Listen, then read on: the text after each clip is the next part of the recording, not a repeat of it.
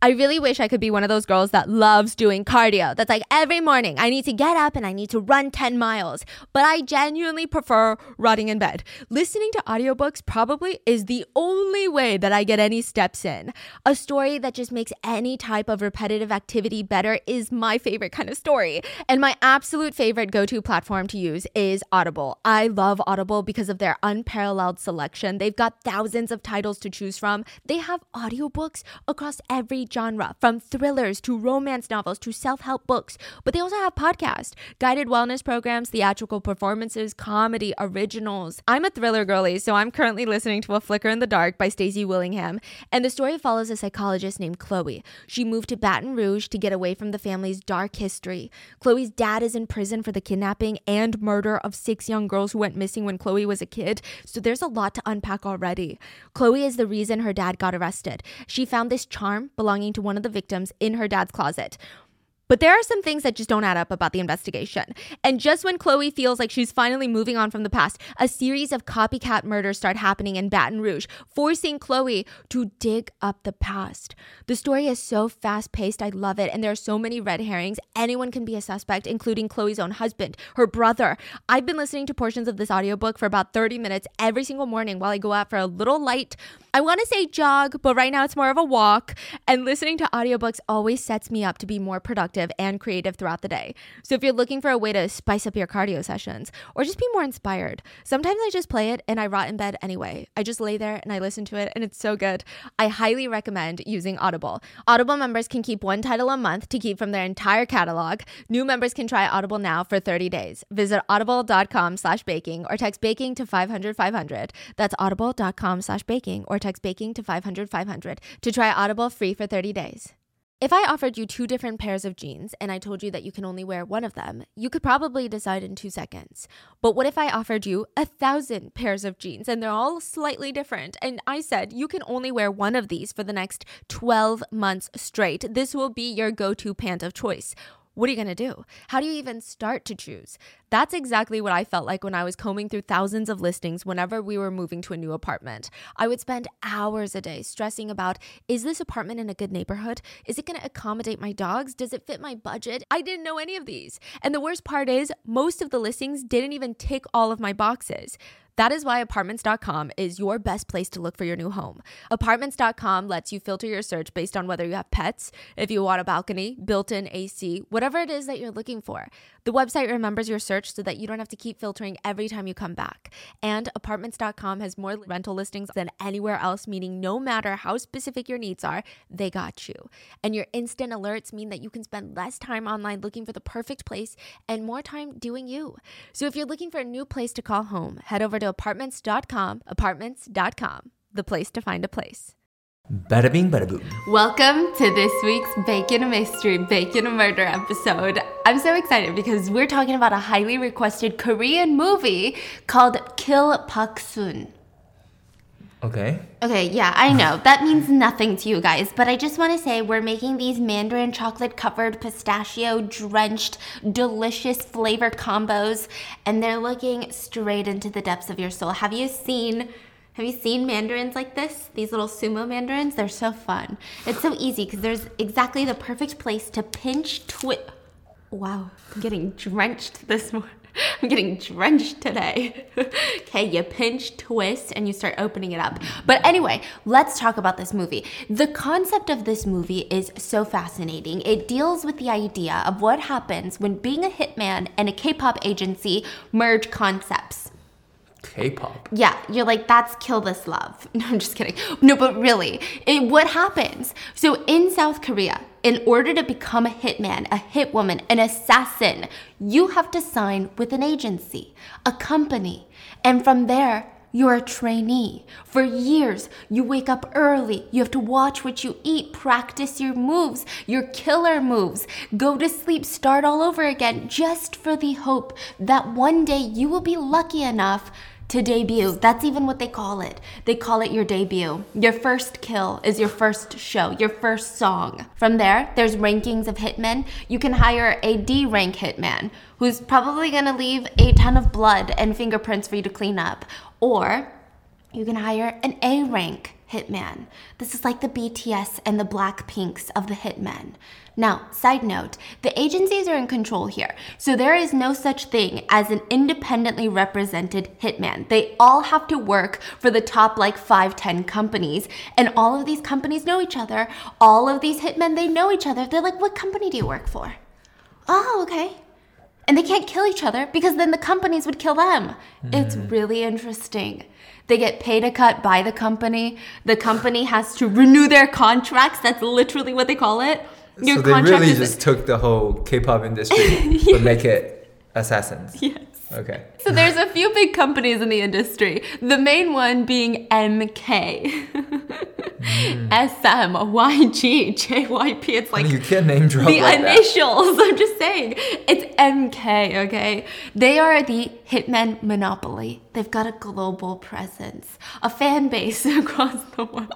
They got fan base. No, I'm just kidding. Oh, okay. And if you want to be anyone in this hitman world, you want to aim to be an A-rank hitman in the MK conglomerate. That's like top tier. That's Coachella headliner status. Do you know what I mean? That's the only way that you can make tens of millions of dollars being a hitman or hitwoman. And today's story is going to be centered around a woman by the name of Kil Pak-sun. It's kind of a play on words. So Kil, if you transliterate it to English, it's kill. It's not the most common Korean last name, but it does exist. So that's her name, but also sounds like killing her. Yes. Yes, but it also sounds like she's going to kill you. But we're going to call her Brie instead of Pak-sun because that's a mouthful every time, okay? So Kil Brie is her name. And she's an A-rank hit woman for MK. Her name, fucking legendary. Just the sound of her name should send her enemies a-running. She's got this cute shoulder-length hair, bangs. She's maybe in her 40s, late 40s now, 50s. Really? Yeah. This is not one of those like Scarlett Johansson hit woman, super tight clothes type of movies. And she's not 17 and just marrying a fae and killing the people by touching them. No. She's middle-aged and I stan, okay? She doesn't look like your stereotypical Korean ajumma. She looks like a cool mom, okay? If I saw her move in as my neighbor, I would think that she works in the marketing department for a beauty company. That's kind of the vibe. But she's ruthless. She will curb stomp you for being 4 minutes late with her Starbucks order. But the reason that she's such a cutthroat killer is because she has this innate ability to visualize the opponent's strengths and weaknesses. It's almost like she does probability of scenarios in her head in real time at super speeds. So in the middle of a fight, we can see her visualize what will happen if she tries to attack them this way, or with this weapon, and then she runs through all the scenarios in her head and picks the one with the best outcome, you see? That's Confucius. That's Confucius, really? Yeah, know your enemy, know yourself, you will win every war. Yeah, so that's what she does. And you can see the visualizations mid-scene.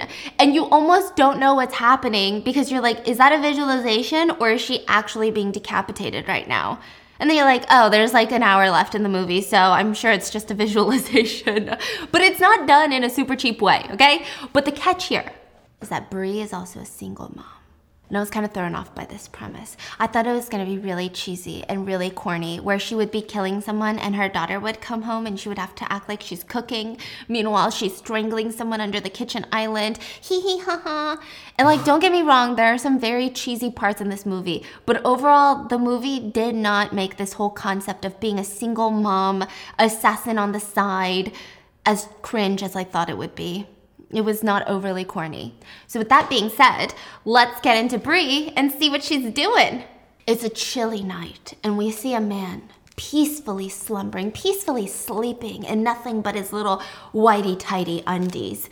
If it wasn't for the fact that his whole body was tattooed and covered in sleeves, I would think that his whitey-tighties make him look like a math teacher. But this is not a rom-com, okay? It's not one of those cute movies. This is an Asian movie. And a man is covered in tattoos, that can only mean one thing. It's me.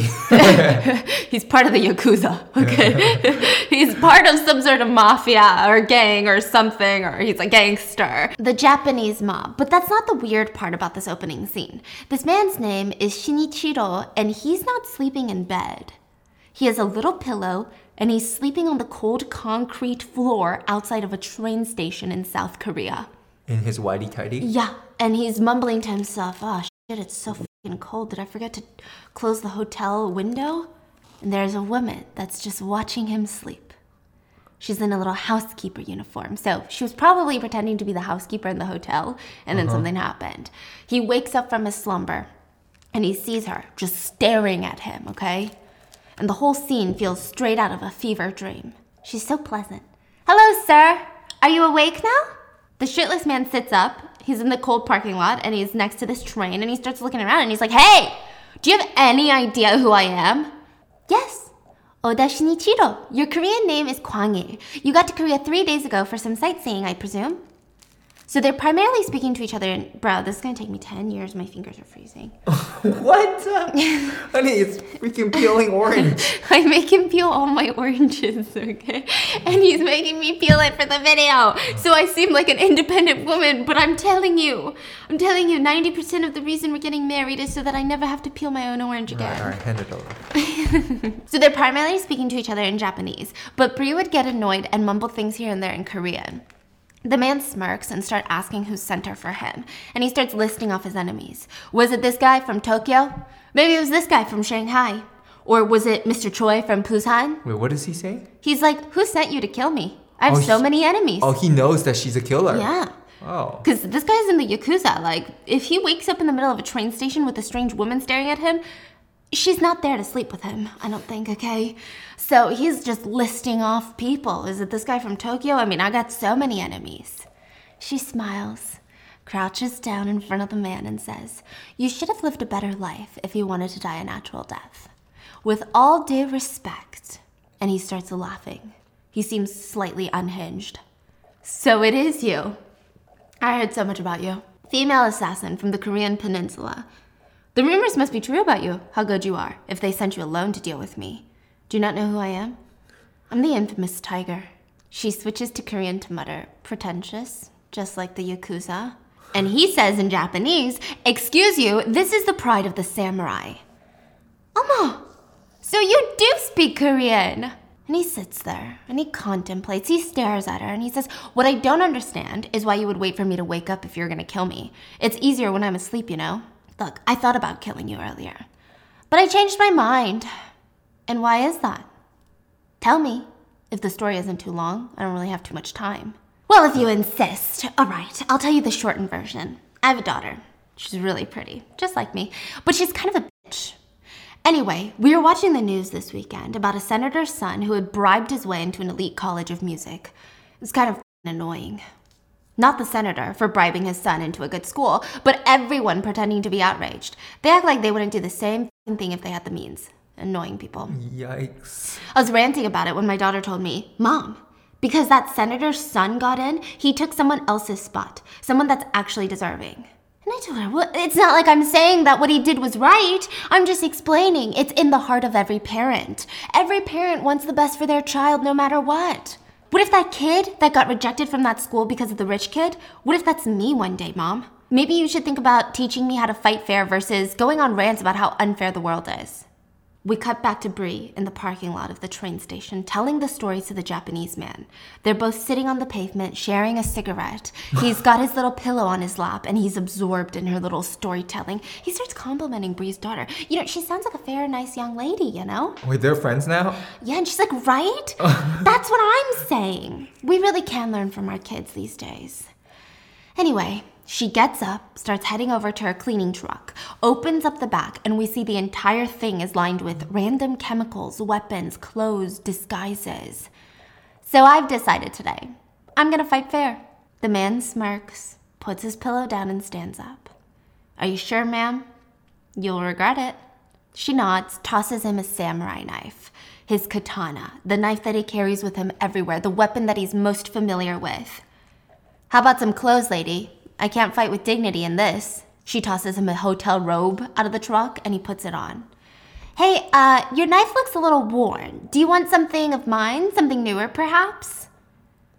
Oh, well, a lady like you doesn't know much about swords now, does she? Who are you to say that my knife isn't sharp? This katana was crafted over 400 years ago. Samurais from all over the world considered this to be the holy grail. He takes it out of its sheath and starts slicing it in the air, and you just see it sparkling in the little moonlight. So what do you say? It's quite impressive, isn't it? He starts doing little poses, okay? They're flirting. What's going on? I know, what's going on? I feel some sexual tension. She smiles and pulls her weapon out the truck, and she's holding up an axe. I bought this online for $27 this morning. An axe? Yeah, like the tiny little axe. Like the ones we have. Yeah, and she starts walking up towards him, and they start running, and she tries to axe him in the head. He dodges and laughs at her as she slams into the side of the train railing. And he says, how about we begin the games for real now? She looks at him, looks down, cuts a slit in her skirt so she can move better because her skirt's really tight. It's a fake housekeeper's outfit, okay? And we see the knife fight, and nobody really has the upper hand. But he does tell her in the midst of it, while they're literally neck to neck with their weapons, damn, you're good. And she says, I know.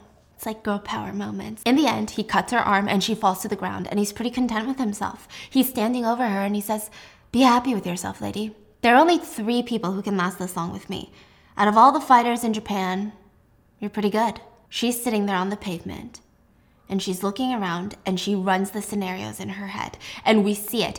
Every scenario ends with her being decapitated by the katana. Oh my god. Wait! Do you mind if I change my weapon? The axe probably was not the best choice. He's like, fine, no problem. Go change it if you must. He's being a gentleman. He's being cocky. She walks back to her van and grabs a new weapon while he's fixing his robe and starts practicing with his weapon once more, talking about the type of training that he went through to get this level of skill. Really like a fucking feeling himself, right? And then boom! He falls to the ground, blood dripping out. She shot him. Wait. He thought she was gonna get like another knife or something. But you grabbed the gun? And just shot him from afar. And so he's bleeding. You fucking bitch. I know, sorry. But I have to get to the supermarket before they close. And she walks off and walks straight into a supermarket. She brings groceries back to her mansion. Listen, being an assassin is paying the bills. Like every scene, she's decked out in an Hermes bag, driving a G-Wagon. Her apartment in South Korea is in this gated community. It's almost reminiscent of a super modern Parisian apartment that doesn't even exist in Paris. It literally only exists in movies. Do you know what type of apartments I'm talking about? The walls are a shade of pale green. She's got this courtyard balcony that's filled with just green plants that she's obsessed with. So she's cooking. Her daughter's not home yet. So after killing someone, she's busy cleaning the apartment. And when it's about time to do the laundry, she goes into her daughter's room, grabs her pants, and a packet of cigarettes falls out. Her daughter's been smoking. Her daughter, by the way, is 15 years old, and her name is Jay. Taeyong, but we're gonna call her Jay. And she'd been smoking. And we get this flashback to when Bree was a kid. She too had been caught smoking by her parents. Her dad forced her to get on her knees and pray to have her sins forgiven. But when she lifts her head from prayer, we see that her dad has completely beaten one side of her face to the point where she can't even open an eye.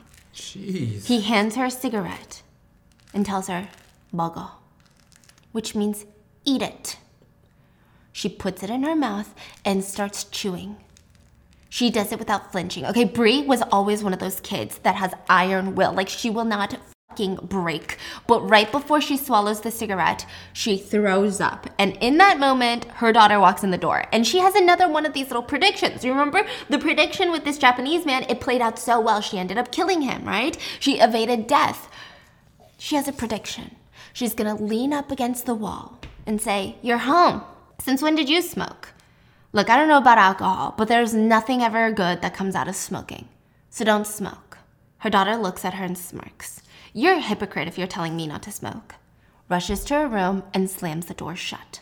So Bree's like, obviously, that's not gonna work. I have to try a different method. So instead, she stands there leaning up against the wall. "Since when did you smoke? You wanna smoke one with me?" God, Mom, stop trying to be so cool. And she rushes to her room and slams the door. So clearly, being an assassin is easier than being a parent. Okay, she cannot predict her child in any way, shape, or form. Oh, she failed. Yes, she still failed. And this becomes like a running theme in the movie. Keep this in mind because at the end it's very important. Her daughter loves to run into her room and slam the door shut.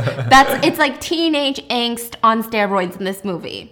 Anyway, the next day we see Bree doing a meeting with some of her daughter's school, mothers. All the moms of the kids gather to talk about the education. But it's just really a pissing contest. They're all just thinking about and talking about where they're going to send their kid for summer camp. One of the moms says, the US is nice, but it's been a playground for tourists and foreigners. The kids aren't even learning English while they're there. They don't need to. What about Singapore? I heard Singapore is good. Oh no, that's for regular kids. The activities there just aren't as good. Bree wants to roll her eyes and probably kill them right then and there, but she is far too intelligent for that. She lets them think that they're powerful. Oh, then when's a good place? It's just all so confusing, so many options. Oh, Bree, you guys didn't go abroad this summer, did you? To visit anywhere, to sightsee? I had some business trips I had to attend to, and we get a flashback of her killing people.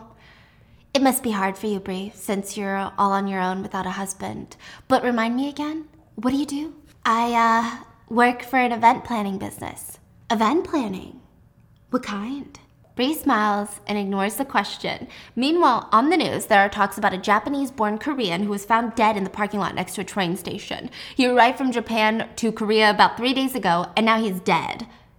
Also watching this news is the chairman of MK himself.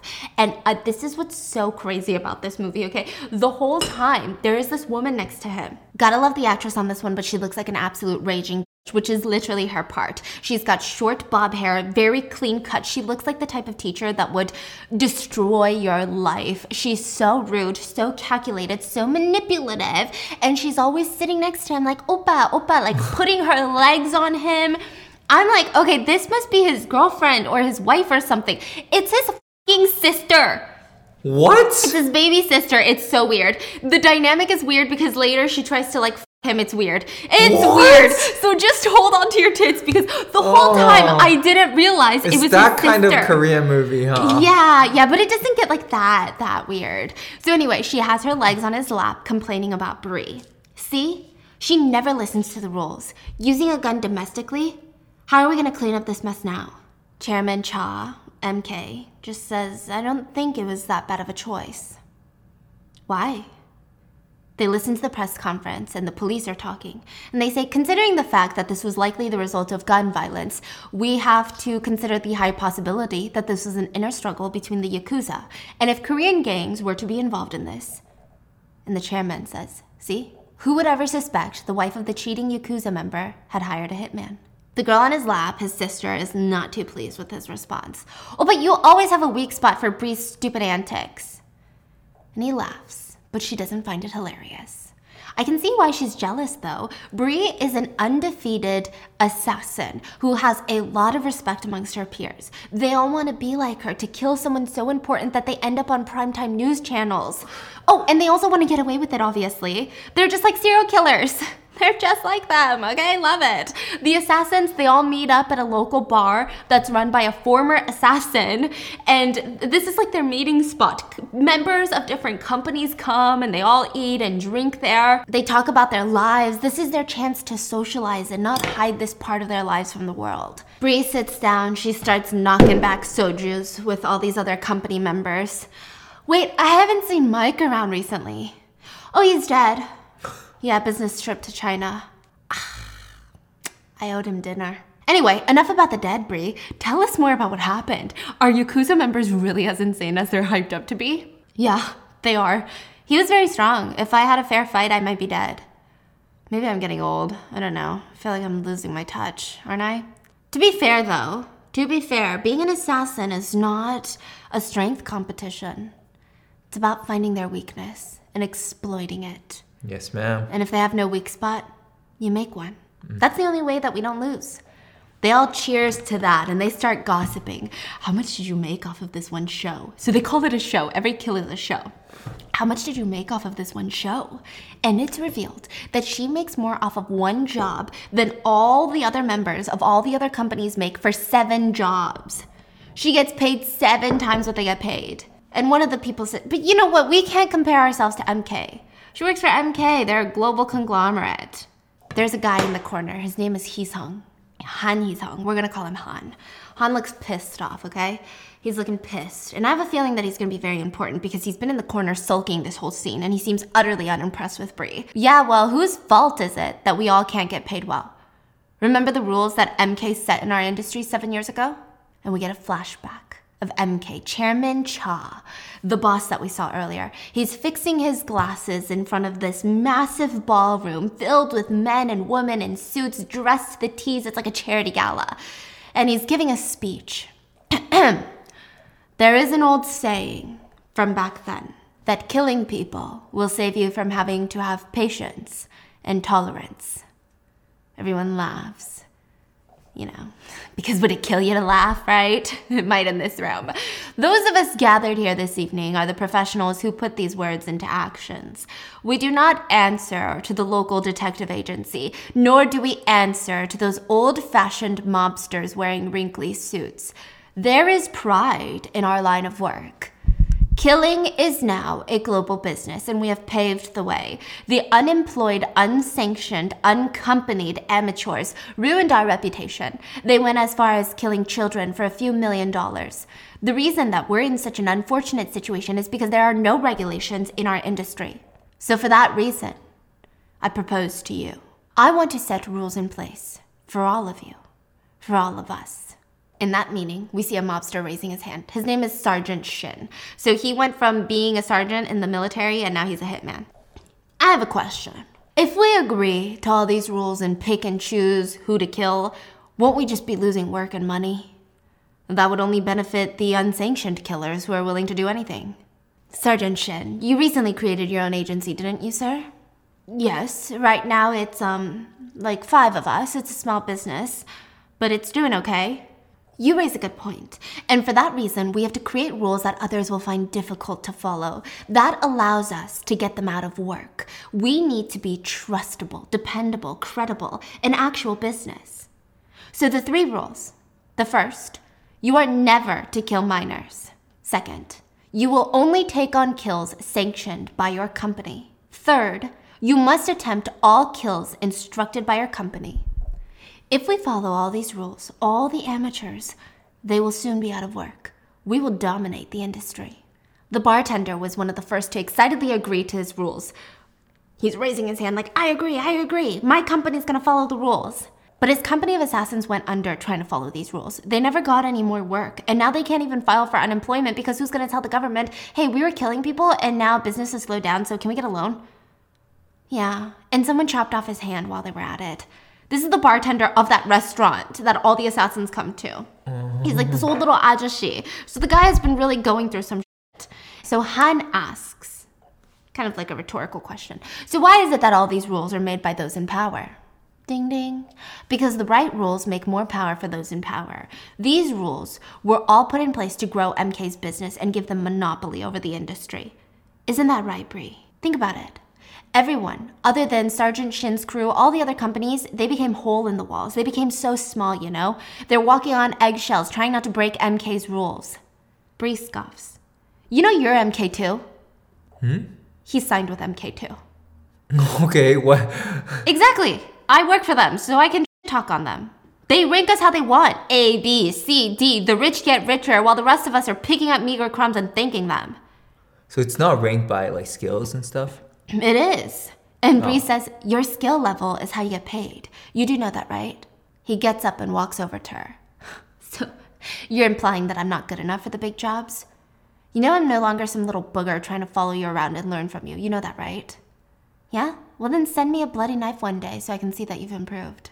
The others awkwardly laugh and they try to bring the conversation back to a slightly more lighthearted tone, and one of them says, enough talk about bloody knives, okay? To be fair, Bree, it is harder for smaller folks like us because of MK. And that's just the truth. It's just the way it is. Bree laughs. Well, I know how to read the room. I'm the bitch in here, aren't I? I should leave. But just a quick question. If MK calls any of you, wouldn't you join? Blaming others while you wallow in self-pity is what the incompetent people do. Sorry, everyone. I guess I'm just a bit too competent. She takes a final shot of soju and leaves the other ones. And they all sit around the bar, and one of the younger guys asks, wait, what does she mean, send someone a bloody knife? Like, just a bloody knife? Back then, there was a tradition. Oh. Something that existed before the talk of rules. Let's say you send someone a bloody knife. That means you've asked him to set a time and location to fight to the death. Yeah, but these romantic times are of the past. These times were even before Bree was at her prime. You know, Bree was very scary back then. The sheer sound of her name sent shivers down people's backs. So the young man, Han, he walks out of the bar and the others keep gossiping. But if we're talking about MK rankings, shouldn't Han be an A-class major too? I mean, other than the weight of his name name means nothing. His skills should put him on par with Bree, no? Yeah, it should have, but don't tell anyone I told you this. Apparently, Han was a rising star at MK. Somehow he ended up on the Chairman Chaw's bad side, and he's been on the list ever since. Do we know what rank he is? Like a D. He's a D? Like lowest of the low. So Bree is walking... He's skilled. Yeah. Aww. I know. So Bree is walking down a dark alleyway to her car when there's a group of gangsters smoking around her car. Like, these are true gangsters. Like, not even true gangsters. These are like baby gangsters that hang out at the Pyeonijams and Kimchi Squat. You know what I'm talking about? Yeah. Like in the Adidas tracksuits. That's what they're doing. They're smoking. And they're all looking at her like they want to do horrible things to her. And she's like, move. Did you hear this fucking bitch? They're laughing while they're making fun of her, but they're walking off. And she stops them. Hey, you fucking pigs. And they all turn around. What did you just fucking say?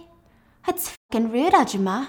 So you should call us pigs. Ajima? Did you say Ajima? Yeah. 1 piggy, 2 piggy, 3, 4, 5 little piggies.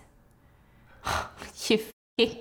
Did you just... And he puts out his cigarette and he's about to hit her when the young man from the bar, Han, walks up and bonks him on the head and starts fighting all 5 piggies without even breaking a sweat. He literally isn't even using like both hands. He's just using like one hand to fight them, okay? Because these are literally Pyeonijam street gangs.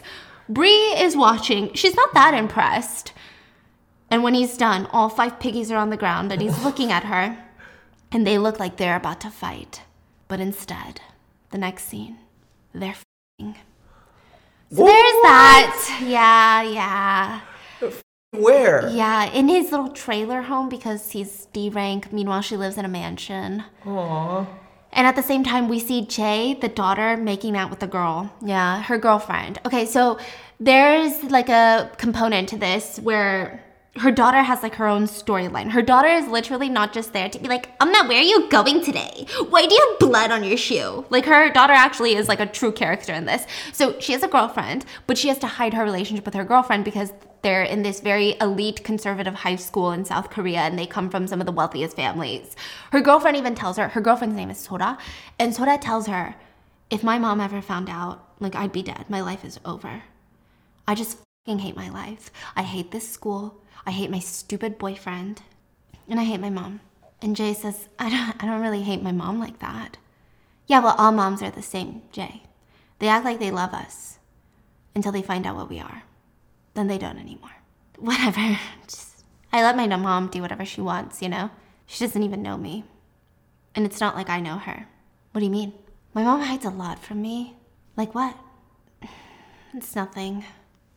And to distract her, she kisses her again. And then we hear 3 boys approach them, and they literally fly away from each other. And one of the guys says, students, it's bad to skip class and smoke down here. And the boyfriend runs up and puts his arm around Sora. We're going to karaoke, babe. You want to come? Sure. Taeyong, do you want to go with us? No, you guys have fun. And she's about to leave, but the other guy, because there's 3 kids, right? One of the other guys stops her and grabs her arm while she's about to walk off. And he's like, come on, just come with us. And she stares at him, stares at the place that he's holding her wrist, and says, let go. I'll kill you. He lets go and she walks off, but his other two buddies, they start teasing him. Oh, rejected again. Oh my God. Are you actually shaking right now? He's actually fucking scared of her. What a fucking pussy.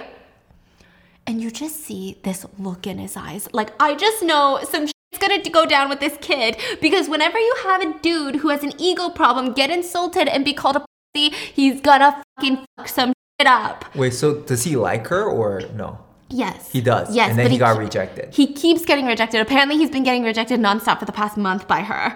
And all of his friends are calling him a pussy. And he's got this like disgusting, angry, evil look on his eyes. And it's almost like they're egging him on to do something to Jay. And it's stressing me out. I'm Tank Sinatra. And I'm Investigator Slater. And together we co-host a podcast called Psychopedia, which is a true crime podcast infused with comedy, making it a crimedy. Each week, Investigator Slater brings us a wild and thoroughly researched true crime case. I'm here to digest it all and react just like you probably are right there on the other side of the microphone. Somehow, I've got to present each case with the detail and respect it deserves, while also cracking up at Tank's perfectly timed humor and thought-provoking questions. Listen to and follow Psychopedia on the free Odyssey app or wherever you get your podcasts. Meanwhile, Jay's mom, Bree, is putting her clothes back and is leaving a check on the bed. What is this? For your father's surgery fee. You should have given it to me before we did it. Now the vibes are all off, okay? Look, I appreciate the thought, but I can't accept this. It's not a gift. It's a loan. You can pay me back. It's fine, Bree, really. I've already got it handled. How? Are you worried about me? You want to know how I handled it? You care about me. No, I don't want to hear. If I have to fix your mess, then I don't want to hear it. And with that, she walks off, leaving him chasing after her with a little bedsheet. Just admit you're worried about me. And if you're really worried, I have an idea. I hear your contract is ending soon. Why don't you leave, start your own company, and recruit me? Take me with you. I'll kill anyone for you. Han, recklessness isn't attractive. Listen, if you started a company, you would kill it. Pun intended. I like our chairman. He's the one that taught me everything I know, and he gave me everything I have. Yeah, well, Bree, he's also the one that can take everything away, too. If he told you to kill me, would you do it? She doesn't answer, which gives him the response that he needs. Why do I even ask? But they're not even dating. Yeah, so apparently he trained under her. And maybe they forked a lot back then. So it seems like they have weird... She is his teacher. Yes, and she's just forking him, but I think he genuinely seems to kind of like her, you know? Like in a weird way, yeah. And like, I hate you, I want to make more money than you, but I also kind of like, you like me? That kind of way. And she says, when my contract ends this time, I might not renew it. You know, I might go into retirement. What? Suddenly? Why? And we see Bree having breakfast with her daughter, and her daughter is busy on her phone texting and smiling. Does my daughter have a new boyfriend? Ew, never. If you were a bit nicer, boys would be lining up to date you, you know that? Don't you have a debate for class today? Yeah, I do. It's childish to make kids fight for grades. Jay, if your opponent flinches, you find their weakness. That's when you have to go in and rip them apart. It's your chance. I thought you just told me to be nicer. To boys. So what's the debate about? If we had a $100 bill in Korea, who would be on it? Oh, that's fun. Who did you choose? There were a lot of candidates in my head, former politicians, government officials, but I noticed something in all of them. Ah, yes, they're all men. No, they've all killed someone before. So I chose a woman. Women aren't known to be killers. And I liked this woman. Oh, what a fun perspective you have. And we see Bree drop off her daughter at school and head to the MK headquarters, which looks more like a giant bank. Like, it looks insane. It looks like the money heist bank. Do you know what I'm talking about? Like the Federal Reserve Bank. And in the elevator, she runs into the chairman's sister, who is super fake. She was sitting there, oppa this, oppa that, shit-talking Bree, and suddenly goes, Annie! And goes and hugs her. Jeez, get off. What are you doing? What are you doing here, Annie? The chairman called me. Oh, fantastic. Since you're here, help me with my class.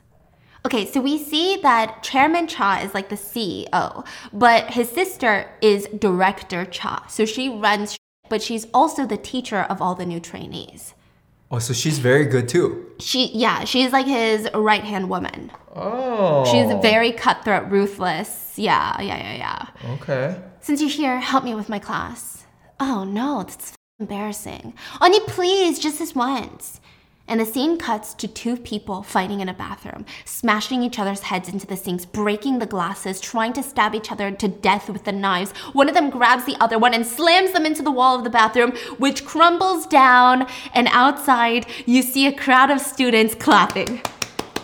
This is how they train before debut. Teacher Cha walks in, everyone bows.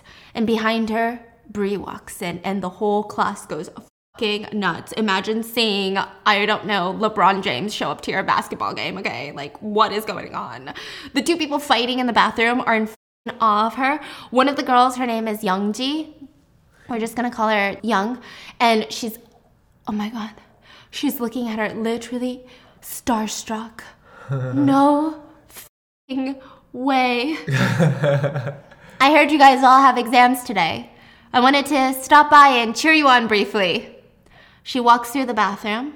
Oh, this feels familiar, Sister Cha says. We recreated it after your bathroom show from 5 years ago, the urinal incident.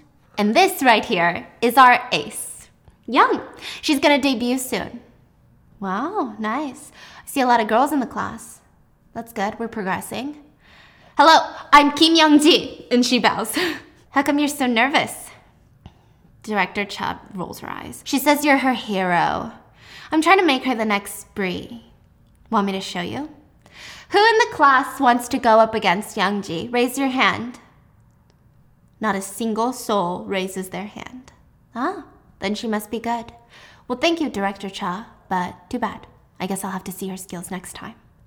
She starts walking out of the room, but Teacher Cha knows how to press her f***ing buttons. Too bad. She's so much better than you were at her age. Wait, what? Bree stops, looks at Youngji and says, do you mind if I spot you for a fight? Meaning she's gonna go up against Youngji. Wait, Bree wants to fight this little girl? She's got a bit of an ego problem, okay, we love it. But Teacher Cha was like, she's so much better than you were at her age. So she's like, now I gotta fight this little kid. The other students help get rid of the bathroom, and they're both just sparring hand-to-hand combat. Youngji has chosen a fake knife, and Bree chose no weapons but a red eraser, like a marker, an erase marker. You know, the whiteboard markers, yeah. Okay. And she's like, are you sure you don't want a weapon? Bree's like, no, I'm good with this. And the fight starts. Youngji is using the fake knives. She's got two, one in each hand, and she's just going at it, like feverishly. What is she doing? What is she just doing? like going at it, trying to stab her, okay? Give us some, like, moves. Like this. Like she's punching her, she's slamming her arms down at her, and then she's trying to sideswipe. She's even doing some weird where she's like throwing the knife in the air, catching it back by the handle, and then trying to stab her. Yes. But Bree's not even breaking a sweat. She's literally got her hands in her pockets, just dodging all of them. She slams Youngji on the ground and tells her, your hands are good. They're agile. They're fast. But your moves are too obvious, too predictable. I never fought like that when I was her age. And she's looking at Teacher Cha. Youngji drops the knife onto the ground, so she's just using one hand. Good choice. Youngji comes at her screaming and tries to stab her, and she manages to throw the knife in the air, catch it before slicing a bit into Bree's hip. Very light, but she's so content. The whole class is just going crazy. She got Bree. Tiny bit. If this were real, you would have been cut. Director Cha is smiling. Doesn't she remind you of when you were younger? Bree is pissed. No, I was prettier. Bree comes for her, uses the pen cap to poke her eye out momentarily. So Youngji, she just got slammed in the eyeball with a pen cap, and she's like trying to, and she looks up, and Bree is gone. And then we see her very slowly swipe the red marker across her throat, leaving a red line. How? Because she, I guess, momentarily disarmed her and then came up behind her. Oh, Bree is behind her now. Yeah. And she said, and if this were real, You were just killed before you could even make a sound. And the whole crowd cheers. Oh, stop it.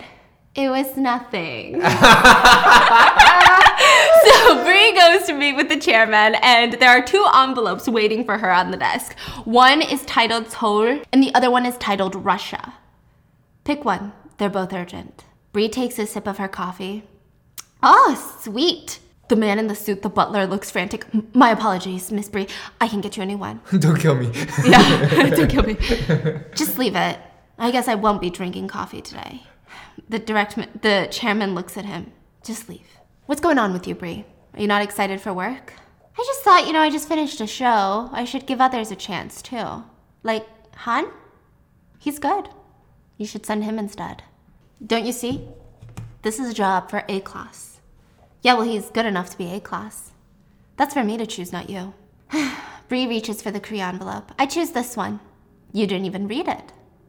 I don't need to. I've been feeling patriotic these days. So basically, she just doesn't want to leave Korea because then she has to leave her daughter, while she's on a business trip. And he tells her, right, well, then it looks like I'll be going to Russia thanks to you. Wow. Well, what kind of job is it that you're taking it on yourself? Russian mafia case. The other A ranks, well, one is retired, one is on leave, the other one is dead. So it's you or me. Have you thought about your contract renewal, Bree? Your kid is 15 now, isn't she? I just want to say, Bree, don't forget what you promised me 15 years ago. I'm telling you, if I'm having hesitations about the contract renewal, it's not because of my kid. Let's eat. Let's catch up. I had breakfast before I came. Tteokbokki. From there? Yes. Well, that I can't deny. So I guess they have like a tteokbokki spot that they go to, and he helps her up, and the two flirt a little bit before leaving. And we see Director Cha, the sister, staring at them from above. So they have like this U-shaped building, and they have another office that's on top of his office that can look down into like his sunlight or something. And she's watching them when an assistant comes in to drop off the requested hard drive, and they're like, "What are you staring at, ma'am?" Something I shouldn't have seen.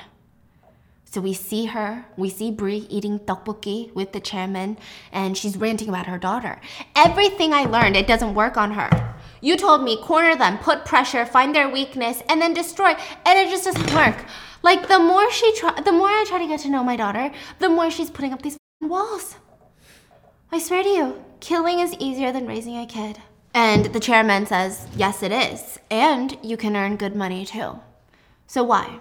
The contract renewal, if it's not the kid, then why? Let me show you guys what's going on, okay? I'm dipping half of these sumo mandarins into the chocolate, placing them onto the parchment paper so that they can I'm thinking I'm gonna freeze them, and then before the chocolate gets a little bit hard, I'm gonna put some pistachios. Oh, shoot. It looks beautiful.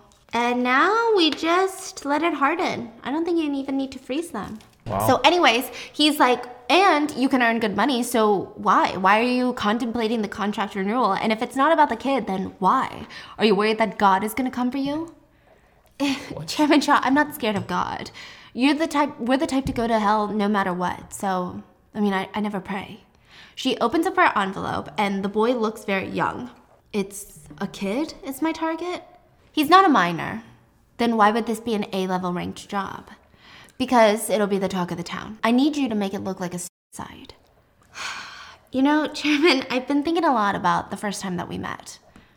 Yeah, well, I don't even remember.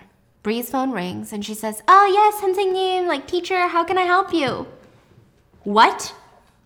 Is Chaeyoung okay? Okay, I feel like it's gonna be that little fuckboy that is trying to date her. But we find out that she stabbed him with a pair of scissors. Jay stabbed him. The chairman jokes that it's like mother, like daughter, but Bree doesn't appreciate it. She threatens him. If he ever jokes like that again, she will stab him with the dullest knife that she can find. Neither the perpetrator, Jay, or the victim, the boy, will explain why Jay stabbed him. Sora, the girlfriend, was there too to witness it, but nobody will explain what happened. The boy's mom is screaming at Bree, screaming at Sora's mom.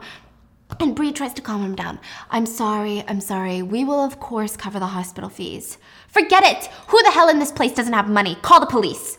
Don't you think that's a bit dramatic? The kids... She stabbed him here! It's gonna leave a permanent scar! The principal let the disgruntled mothers know that Chaeyoung will be suspended for 1 week, and when they will have another meeting at the end of the week, and if the discovery of why she stabbed him is not uncovered in the next week, Chaeyoung will be expelled. But maybe Chaeyoung is a lot more similar to the mom than she thinks. When they get into the car, Bree is yelling, "Do you know how many strings I had to pull to get you into this school? Just tell me why you did it. Yeah, and you could have killed him, you know, the placement of where you stabbed him. Do you even know how dangerous of a spot that is?" "Of course I know, Mom. That's why I stabbed him there. To kill him." Jeez. Bree thinks back to the first time she killed someone. She was 17 years old, and that's how she met Chairman Cha. He said she was a natural, and, you know, it made sense, and she grew up with so much violence. That's why she tried to raise Chaeyoung with no violence in a completely different way, the opposite way, but sometimes it scares her because she looks at Chaeyoung and all she sees is her younger self. And that's fucking terrifying. Bree is laying on a couch telling Hee-sung this while he's cleaning up a dead body. Yeah. And he just gives her straightforward advice. Just go and tell Chairman Cha that you're quitting because of your kid. He's either gonna let you go or he's gonna have you killed, but at least it'll be quick either way. I can't. I made him a promise. When I decided to have Chaeyoung, I promised that I wouldn't let it affect me or work. Harder said than done, though, sometimes. Sometimes when I kill someone, I can see myself in their eyes as they die. We make eye contact. And after that, when I go home, I'm too scared to look at Chaeyoung in the eyes. I'm scared she's gonna see right through me. Yeah, well, I think about what my dad would say if he saw me right now. Oof, makes my skin crawl. She looks around, and both of them are in this abandoned factory. There's like 2 dead bodies there. And she continues, but the selfish thing is, I don't want to give it up either. Maybe I'm just not a qualified mom. He plops down next to her. Making money is the biggest parental qualification, okay? Yeah, but how can I call myself a mother in this line of work? Look, the world is full of irony, Bree. We want truth, but we believe lies. Killers gather and they start making rules with each other. What is this poetic speech? You writing a novel or something? Only if you publish it. I'm gonna call it Truth and Contradictions. The truth is, Brie, you're a great mom, okay? Like right now, instead of thinking about how you're gonna kill your daughter for what she did, you're thinking about how to raise her. That's a great step. Thanks, I guess. But did you really not bring any food? How are you gonna visit a junior while they're working and not even bring me something to eat? So meanwhile, the company owners gather to discuss a new threat: unsanctioned workers. Director Cha, the sister, slams down files on everyone's desks. So they meet in like this very creepy looking boardroom meeting, very dark mahogany wood, and all of them are wearing suits. They look like mafia leaders, okay? But also they kind of look like entertainment company owners. So it's very confusing. Director Cha was able to pull unsolved homicides in the area. Clearly the work of uncertified, unsanctioned killers with no company, all operating in Korea. All the companies have confirmed that this is not their business, that this is not their company hires work. One of the company owners says, "So you're saying that this is the work of the unsanctioned? The work is too good to be an unsanctioned worker. Then it might be a worker who was fired. Or maybe a worker during their free time? No way. No fucking way." MK speaks up. "If it comes out that this is one of any of our employees' work, I would like to request that MK dole out the punishment." Sergeant Shin, do you remember him from the meeting 7 years ago? The one that was like, well, the rules. He's still there. He's a company owner. He's one of the bigger company owners. Sergeant Shin says, "If it's my bitch that steps out of line, I should be the one disciplining it. I would feel dirty if my bitch were hit by anyone else but me." As you all know, companies have a tendency to ignore disobedient employees. We can deny it all we want, but the whole board knows that. We've been given an opportunity here to write some new songs for the future generations to sing about, to be scared about. If it is an employee, we must discipline them. We live in a very scary world, Director Cha. If we push our employees like you push your loads out of your ass, we're not going to have a company to run. The sister gets upset. "Sergeant Shin, if you're incompetent, just say so and fuck off back to the army instead of airing out your incapabilities in this room." MK stops her by placing his hand on her shoulder. "As we agree, there is no evidence who the culprit is as of right now. That's why it is possible it could be an employee." Sergeant Shin rolls his eyes. "And what if the employee is yours?" then of course, MK will take care of it. What are you hoping for? You want something more? You want my neck on the table? Sergeant Shin pulls out a knife, laughs as he starts buffing his fingernails. Oh, please, sir. No need to be so serious about your neck on a table. This Sergeant Shin is really ballsy, huh? He's really unhinged, okay? Yeah. What's going on? So director and Chairman Cha are both in the car, and she says, Oppa, don't go so easy on that military piece of fucking shit. If you don't rein him in by the collar, he's gonna bite you in the end. He ignores her. Bree might not renew her contract. The sister looks pleased. Figures. Women always stop working once they have a kid. She's worked long enough, though, 15 years. Hey, by the way, who is the dad anyway? So we get our first hint that Chairman Cha is the dad, but he doesn't say anything. What? Yeah, it's kind of the vibe. And he says, just some commoner. And she says, oh, so someone different from us. Anyway, don't worry. Mantis is coming back from leave and we're training our new generation hires. Honestly, Bree is due to retire. Even the best knife will grow dull over time. Earlier today, I joked a bit too much with her at lunch. And she told me that she would stab me for saying the joke. She said she would use the dullest knife. Because remember how she just said any knife goes dull over time? Mm-hmm. And so she's like, okay, why are you telling me this? And why did she say the dull knife? Because dull knives hurt more. I'm sorry, but these look so juicy. Like, they hardened so quick. Would you like one, sir? Of course. I gave you a very pistachio-y one. Hold on, let me show them. Wow, these are beautiful. I have a feeling it might look better than it tastes.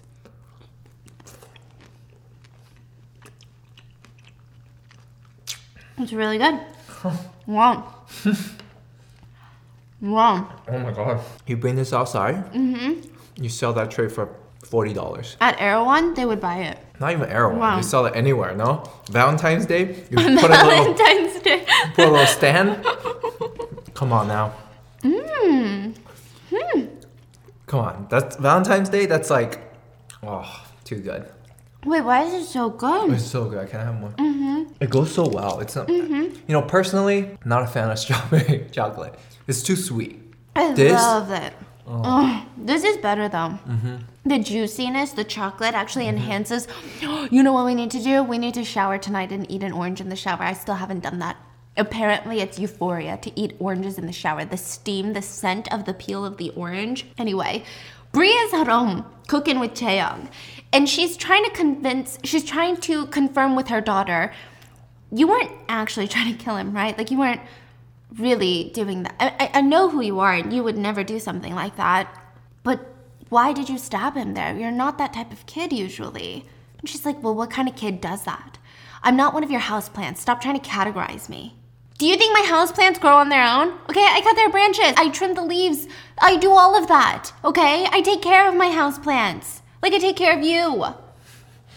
Chaeyoung walks away and she asks, where are you going? To go photosynthesize. And she goes into her room and slams the door shut. Meanwhile, Chairman Cha calls up Bree and asks, how did it go at school? I don't know. I wish someone would just point a gun at my head and kill me. And your daughter? Have you tried talking to her? It's like talking to a wall. She won't open up with me and I'm just getting exhausted. I wish being a mom had a contract period. There's always a reason someone puts up walls, Bree. Wait it out. She'll come around when she's ready. It's up to her to decide when she wants to start opening up.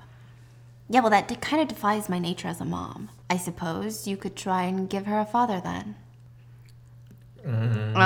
What?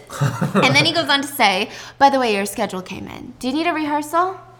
It's fine. Well, I'm gonna send an intern with you, so give them some real life experience, will you? So she says, one teenager is more than enough for me, but he's convinced that she's gonna like her intern. And then you have Youngji, the intern that she fought and defeated, come in and she's so excited. She's got a briefcase that Chairman Cha gave her, and she's like, hello, Miss Bree, I'm gonna do my absolute best today.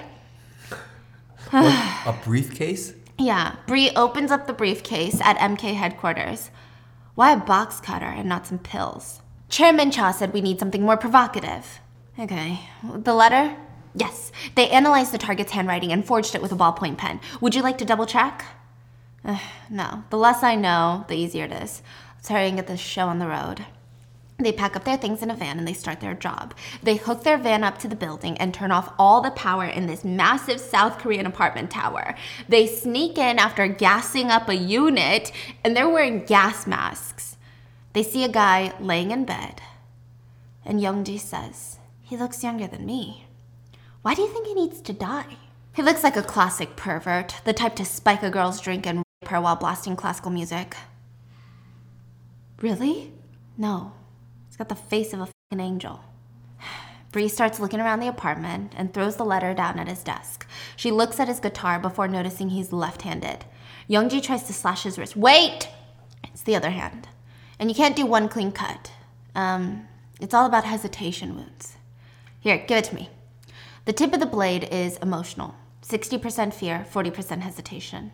Oh, I can feel your expertise from here, Miss Bree.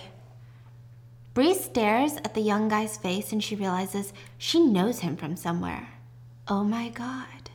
She drops the box cutter and runs back to the desk where she had placed the suicide letter, right? She rushes over, opens it, and she's reading at fast speed. He wrote about how he no longer wants to be a burden to his father, about how it was all his fault and his dad had nothing to do with it. His father is innocent.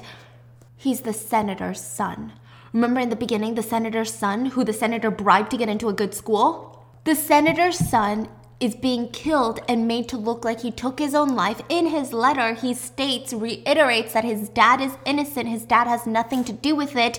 So can you guess who hired them to kill him? The motherfucking dad? The motherfucking senator.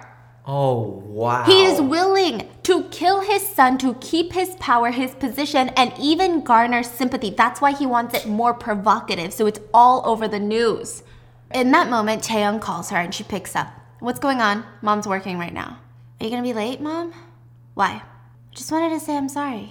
Did you eat? Not yet. Well, hurry and eat. I made kimchi jjigae. So at this exact moment, she's in this apartment building having no idea which way to take this. We see Chairman Cha in Russia entering a bar. And he gets a call from Bree. Chairman Cha, can you talk right now? Sure. Did you just get done from your job? We failed. I failed the job. He woke up. Maybe there wasn't enough sleeping gas. I should have checked beforehand. It's my fault. You read the letter, didn't you? You know I don't read those things. Bree, there are 3 reasons I don't believe you. First, this is not something Kill Bree would fail. Second, this is not something you would fail. And third, this is not something you would fail. You think that's why I failed? Because of the letter? You know the rules. You must always attempt shows sanctioned by your company. If you didn't actually fail, then you just broke one of the rules. So what? Are you gonna kill me then, Chairman? Hold on. So we see that he puts the phone down without hanging up, walks over to another man at the bar, and starts shooting him. So that's his mission, is to kill a mafia boss, okay? Literally in the middle of this bar, other people are now shooting at him because he has a whole group of mafia men surrounding him. There's like no subtlety in this one.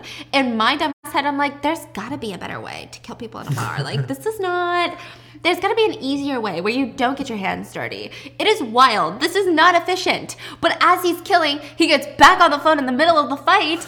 And it's like so dramatic. And she just repeats, I failed my show. I did. And I just have one request.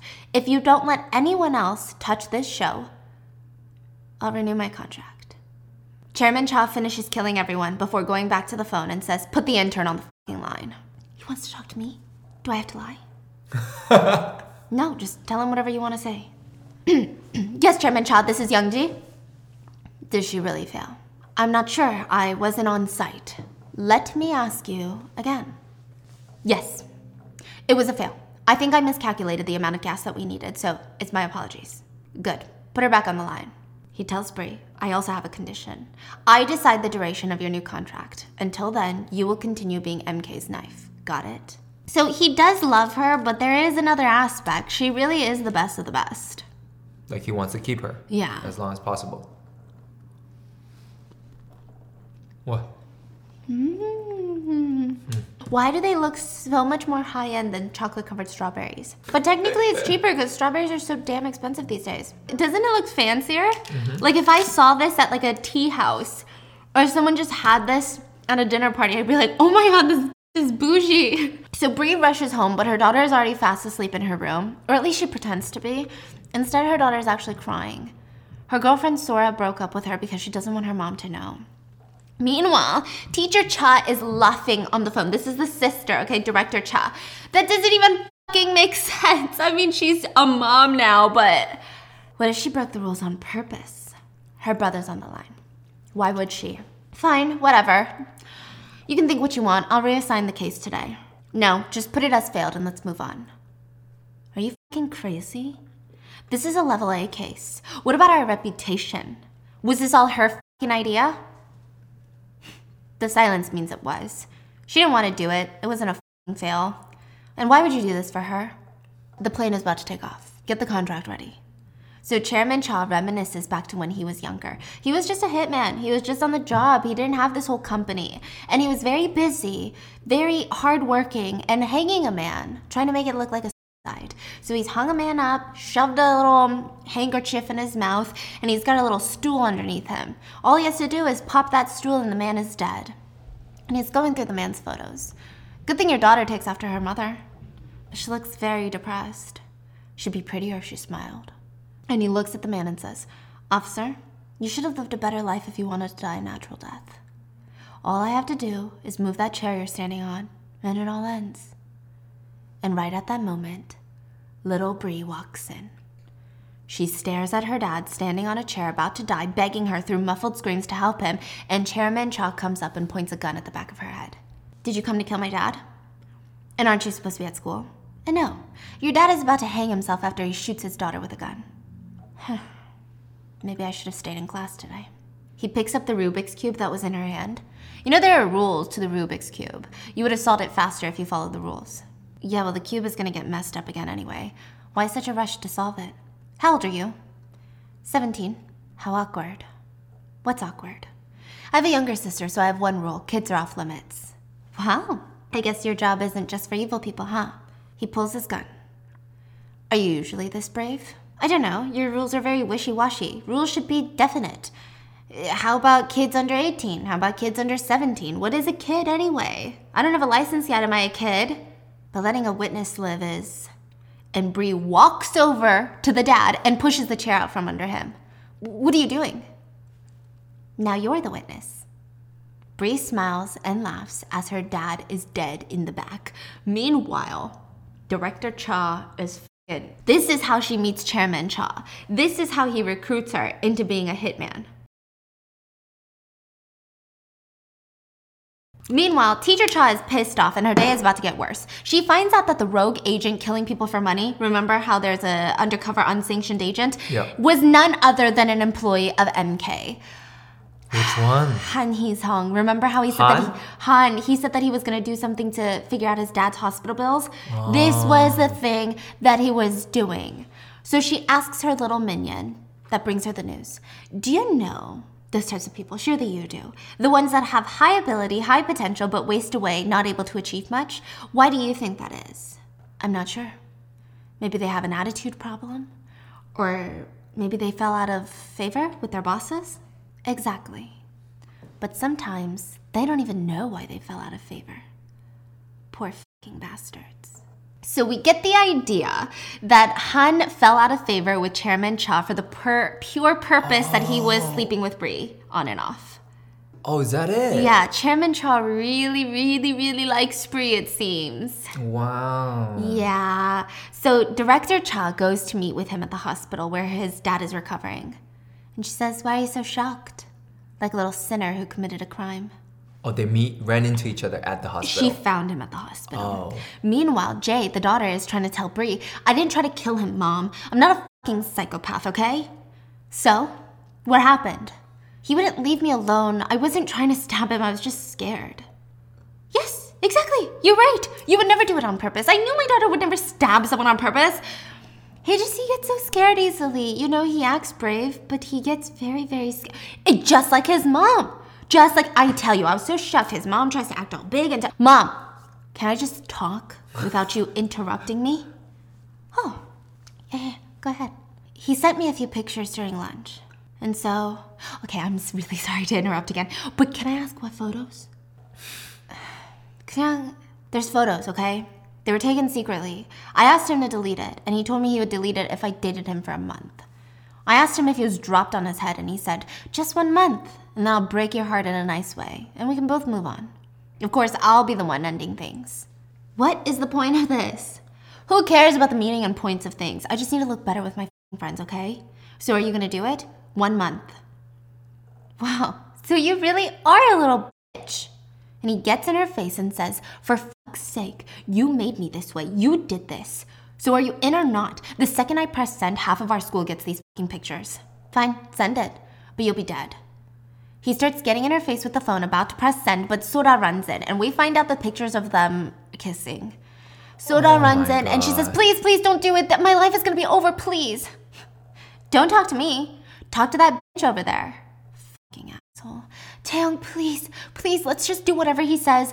I will do anything, please. It won't hurt anyone. It's all fake. Please, besides, these pictures, it's just a lot of misunderstanding. He comes up and says, hey, sorry to break up the lovers' quarrel, guys, but between the two of you, who's the man in the relationship? Oh my god. Oh my gosh, okay? So anyway, Taeyong grabs her scissors out of her pocket and stabs him in that moment for that comment. Taeyong shows her the picture, shows her mom the picture, and she says, it's pictures of me and Sora. I see. Mom, I like girls. Brie looks at her shocked. Why are you looking at me like that? Like what? Maybe you don't know what you're talking about. I'm not looking at you like anything. Why didn't you just tell me that? Because, Mom, if I liked boys, would you expect me to tell you that? Hey, Mom, the truth is, I actually like boys. Do I have to confess like that? No, but that's... I just feel like you don't tell me anything. Like, I don't know anything about you. And what about you, Mom? Are you ever honest with me? Right then, the doorbell rings, and Youngji is there. Brie drags her in and puts a knife up to her. Do I need to kill you? How dare you come in a place like this? Kill me. I don't care. I've just been fired by Chairman Cha. I never even got a chance to debut. But it all makes sense, since a little intern dared to mess up with your show. I know I might be nothing but a speck of dust to you, but do you know how much I went through to get to where I was? You know what? I'm glad you're here. Right on time. Brie excuses herself to her daughter, and she says, we can talk about this later. Sorry, the company really needs me. They even sent an intern. Crazy. Brie takes Youngji to buy her ramen at the little bartender bar where all the hitmen hang out. And Brie is saying, so what? You showed up at my door to fight me because you got fired? No, it's just I did nothing wrong on the job. If there was something I did wrong, it would be different, but the only thing that I did wrong was I lied for you. You don't think I know that, Youngji? But that's life. Things become your fault for no reason, and other times you get away with things that you've done. Well, how does that make sense? For example, let's say I like women, okay? I did nothing wrong, but other people could perceive me as doing something wrong. Miss Brie, that's a little bit random, and isn't that a bit of a conservative take for a hired killer? Well, that's how old people function, you know? You don't think your parents are scared of that too? My parents are dead, but I think it's up to us. If we do something wrong or not, it's not for others to decide. Fucking kids these days. So smart. The bartender walks over, and who's this? Intern at our company. Intern at MK? You must be excited when you debut. I've been fired. You're not fucking fired, okay? Cut it out already. Sir, keep this girl in mind. She's ruthless. I fought with her and she fights like a scary bitch. Wow. That's coming from Brie, that's a big deal. And at that moment, Han and his friends walk in. Like all of the friends from other companies, they walk in, and Han looks nervous. Not nervous, but he doesn't seem interested in talking to Brie. It's kind of weird. There's definitely an energy in the room. Did you guys hear now? Han is now an A rank at MK. What? Brie is instantly suspicious. What happened? Tell him. Tell them. Come on. It's nothing. Tell me, Han. So intriguing. Okay, so one of the bartenders, he pulls up the news for her. The senator's son had taken his life. Oh my god, Han did it. We find out that in exchange for keeping quiet about the fact that he's doing unsanctioned work, Director Cha got him to kill the senator's son. Both Chairman Cha and Brie are pissed. Chairman Cha starts choking Director Cha, his little sister, and choking. And she starts moaning, like very sexually, They're siblings, by the way. And he lets go because he's so disgusted. This is literally his sister. And she says, what? I'm a director here too. And then she tries to kiss him. Wait, what is going on? Yeah, and I mean, like, truly, I told you the energy was weird throughout the whole movie. He pushes her off, and she says, I know you think I'm insane, but at least I'm honest if I want something, and I take it. Sorry you can't say the same. And she walks off. Yeah.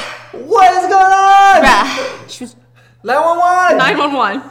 911, okay? Being an assassin is the least of her concerns. Like, if I were her therapist, I'd be like, okay, forget being an assassin. You did what to your brother? What? Bro. Oh my god, I gotta take notes. That's what I would be doing, okay? Meanwhile, Bree is pissed. And she looks at Han. You do know that was my show that I gave up. Everyone is shocked. You gave up a show that's against the rules. Oh, no, guys. It was a failed show. Bree failed a show? Bree's not even listening. Who? Who told you to do it? Do I have to answer? Why would they suddenly give you A-level work? Why? You sound surprised. Like you would never think that I would be an A rank. Yeah, exactly. Damn. Well, that's rich coming from you. You know because of who I haven't been able to work? You know because of who I've been blacklisted by Chairman Cha for all those years? And his phone starts ringing on the table. He doesn't pick up. It rings again, and we see Director Cha in her office on the phone. Fucker, why did it take so fucking long for you to pick up? But it's not Han who picked up. It's Bree. Director Cha. Ani, is that you? I see you've taken an interesting approach. Yeah, well, Ani, I have more power than you think. So this is when Bree is putting it together that Director Cha is the one that put him up to this, blah, blah, blah, blah. And she says, well, what if you get in trouble? Director Cha. Oh, Oppa can't get mad at me. No, that's not what I meant. What if you get in trouble from me? Ooh. Well, I didn't call you. I called He's Hung, so put him on the phone. Right. I'll be seeing you soon anyway. She hands the phone back, and she tells him, talk to her, sitting here. So he's on the phone in front of all of his little friends. Yes, Director. No, Bree is with me. And there's a few other people from the company, other companies as well. That would be quite awkward if I did that. I don't think I feel comfortable. Okay. And he puts the phone on the table, on speakerphone. And Director Cha starts talking. Hi, everyone. I'm Director Cha of MK. Silence. Is no one going to say hi back? Hello, Director Cha. Is Youngji there too? I've heard great things about all of you. From Han. How many people is there? There's like 5, 6. Oh. Yeah. So that's why I wanted to give you all an opportunity. For you to join MK at least a B rank. Youngji, of course, you will go in directly as an A rank for your debut. Damn. Bree cuts the phone and says, everybody, put your hands on the table. Are you not fucking embarrassed? They were all reaching for their weapons because they know what the rest of that message is. If you kill Bree, you can come in at least a B rank. But they don't care. They start attacking Bree in the shop. Wait. She wants everyone to kill Bree? Yes, and remember the whole beginning conversation in the movie? She's like, if MK came to you, would you guys not all take the job too? Yeah, they freaking would. Oh my god, are they friends? Yeah. What? And they all start attacking Bree in the little restaurant.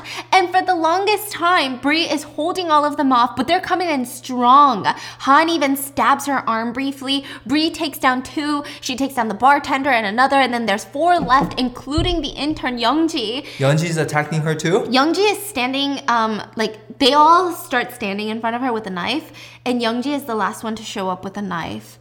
And Bree looks disappointed, but she says, wow, survival instincts are good, aren't they don't have like guns, just... No, yeah. Aww. So in the end, they slam Bree down, and they're about to stab her. The man is about to stab her, but Youngji grabs the man and tries to stab him instead.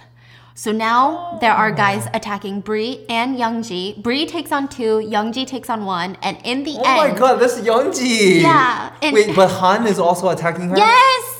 And in the end, she slashes Han's Achilles heel. So now he can't even run. He's limping. He's on the ground. And she slowly starts following him while he crawls and slashing all of his joints, like behind his knees. Yeah. What? Yeah, and he tells her, I did some unsanctioned work. And that motherfucker Cha found out about it. I just want you to know that I actually really, really liked you, Brie. And she sits down next to him as he's bleeding. That's really lame, isn't it? Promise me that you'll visit my dad once in a while in the hospital. Promise? No, don't tell me. And with that, Brie puts her arm around his shoulder and then stabs him in the chest. Wait, why? And I knew him asking if she would ever kill him was foreshadowing, okay? And then at the end, all of the men are dead, and it's just Brie and Youngji. And Youngji looks confused and frazzled, and Brie says, congratulations on your debut. And they wait for the MK cleaning crew to come. And Youngji says, we're in trouble, aren't we? No, we're absolutely fucked. Okay, well, I guess it's nice to know that I'm at least fucked with you, right? Why did you even help me in the first place? Survival? It looked like you had the best chances out of everyone else. She leaves the cleaning crew to take care of it, and she has a ton of missed calls from her daughter. So she starts walking back in the little alleyway to her car, and she's on the phone, and she's like, hey, sorry about that. Like, Mom was a bit busy. I think I'm going to be home a little bit late. She hears Jaeyoung crying on the other line. What is it? What's going on? What happened? Are you okay? But right at that moment, a shadow comes up behind her and slams her against the wall. It's Chairman Cha choking her. And he tells her, I let you get away with enough, but this, you crossed the line. He's choking her, and Jaeyoung is still on the phone screaming, Mom, what's going on? Mom, hello? Are you there? Tell me what's going on. Who is that? Brie is being choked and begging for him. Hang up the phone. Side note, the energy throughout the movie, again, this is like Chairman's daughter, right? So the Chairman continues choking Brie, but Youngji runs down the alleyway and he steps on Brie's phone, completely crushing it and thus hanging up. And Youngji, the intern, is screaming, Chairman, no! Please, it's not Brie's fault. It's all because Director Cha told them to kill her. That's what caused the bloodbath. He finally stops choking her, but he was dead serious on it. Like, he was ready to kill her. She's on the ground, panting for her life, panting for air. And he says the cleaners. All cleaners of every company are to report the bodies of any company employees to the respective companies the next morning. By morning, every single company will get notice. We'll tell your sister I'll be paying her a thank you visit soon. You can't touch my sister, Brie. Not anymore. She's handling your contract renewal. You still work for her. Are you f***ing out of your mind if you think that I'm renewing my contract after what happened? Only I can protect you now. Only MK can protect you. The other company's prides will be on the line. Their employees have died and they have no idea why. They will not give up until you're dead. Brie says, well then, I could just tell the reason to all of them. Then you would just have to protect your sister and not me. I guess that means I'd have to kill you right here, right now. Which would break my heart, to leave your child an orphan. He pulls out his knife and starts going after her until he finally stabs her in the neck. But it's just a visualization. So instead, Brie stares empty at him and says, I guess I'll see you at work tomorrow then. Good. I'll get your contract together. Oh, and that one, the intern, she's done nothing wrong. It'd be a shame for MK to lose a killer like her. Basically giving Youngji her job back. Brie gets back into her car, and on the way home, we start seeing her facade slipping, okay? She stops on the side of the road, and she's bawling as she tries to wipe all the blood off of her hands before she walks in the house. Her arm is injured. She has like a small slice. She's trying to get blood off, and she's just crying. Like, it's rough. And when she walks back through the front door, her daughter is there. What the hell happened to you? Do you not understand how worried I was about you? How could you just hang up the phone? Who was that? My phone fell. Why are you crying? What's going on? Nothing happened to me. My phone ran out of battery. I dropped it. What's going on? Nothing happened to me either then. Taeyong, come here. Just... Sora and I broke up, okay? What? Why? Because I told her that I told you about us. She told me to never talk to her again, and she said that she was never into me, and it was just all just a f***ing joke. All of it. It was nothing but a joke to her. Taeyong storms back into her room, and she says she's not like that. And what? You're like that? Yeah, I am, okay? And maybe that's why you ran away. I'm really sorry about today, okay? Sorry for what? Now I have the answer, Mom. I'll just make sure to hide myself better from everyone, including you. Jesus Christ, Taeyong. Can you just accept my apology for once? Do you have to make me feel stupid each time? Oh my god, and stop saying there's something wrong with you. You don't have to hide who you are. What are you even talking about? Okay, it's been such a long day. And with that, Brie falls on the couch and starts crying. Taeyong sits next to her. Something happened to you too, right? You don't have to tell me if you don't want to. I have a group of colleagues, okay? They're very mean to me today, so we got into a fight.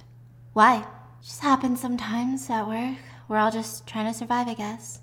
And you, if you think Sora meant any of the things that she said to you, don't be dumb, okay? She's just trying to survive too.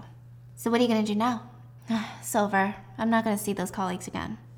Well, I guess you're cooler than me, Mom, because I can't let it go. I guess I must have really liked Sora. If I knew that this would have happened, I would have just dated that little for the month. That way I would still be with Sora and I'd be at the school that you wanted me to be. That's true. So why didn't you do it? I don't know. I guess I just wanted to be true to myself, I guess. I'm really proud of you. So she's like having this moment, okay? And then the kid is like, Mom? She's like, I'm really proud of you. This is insane for a Korean parent. And the kid goes, Mom, one time I found a gun and a fake passport in your purse. She's like, the fork? She sits up and she's blinking and staring at her daughter. The company you work for is the CIA, right? Because I looked online and that made the most sense to me.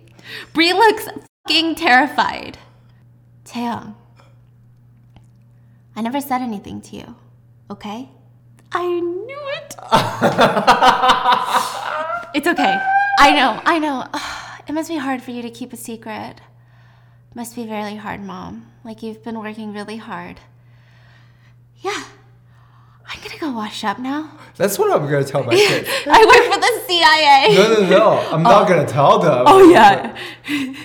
I'm not the one. I never said anything. I didn't say anything. I didn't say anything, okay? She rushes into the bathroom, turns on the water, and while she's sobbing, her daughter comes to the other side of the door. Mom, have you ever fired the gun? Yeah, only when I was practicing.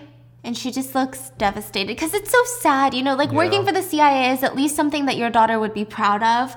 And to have this fake proud, like your daughter is so patriotic and proud of you when in reality you're just a hit woman, okay? Like it's probably depressing.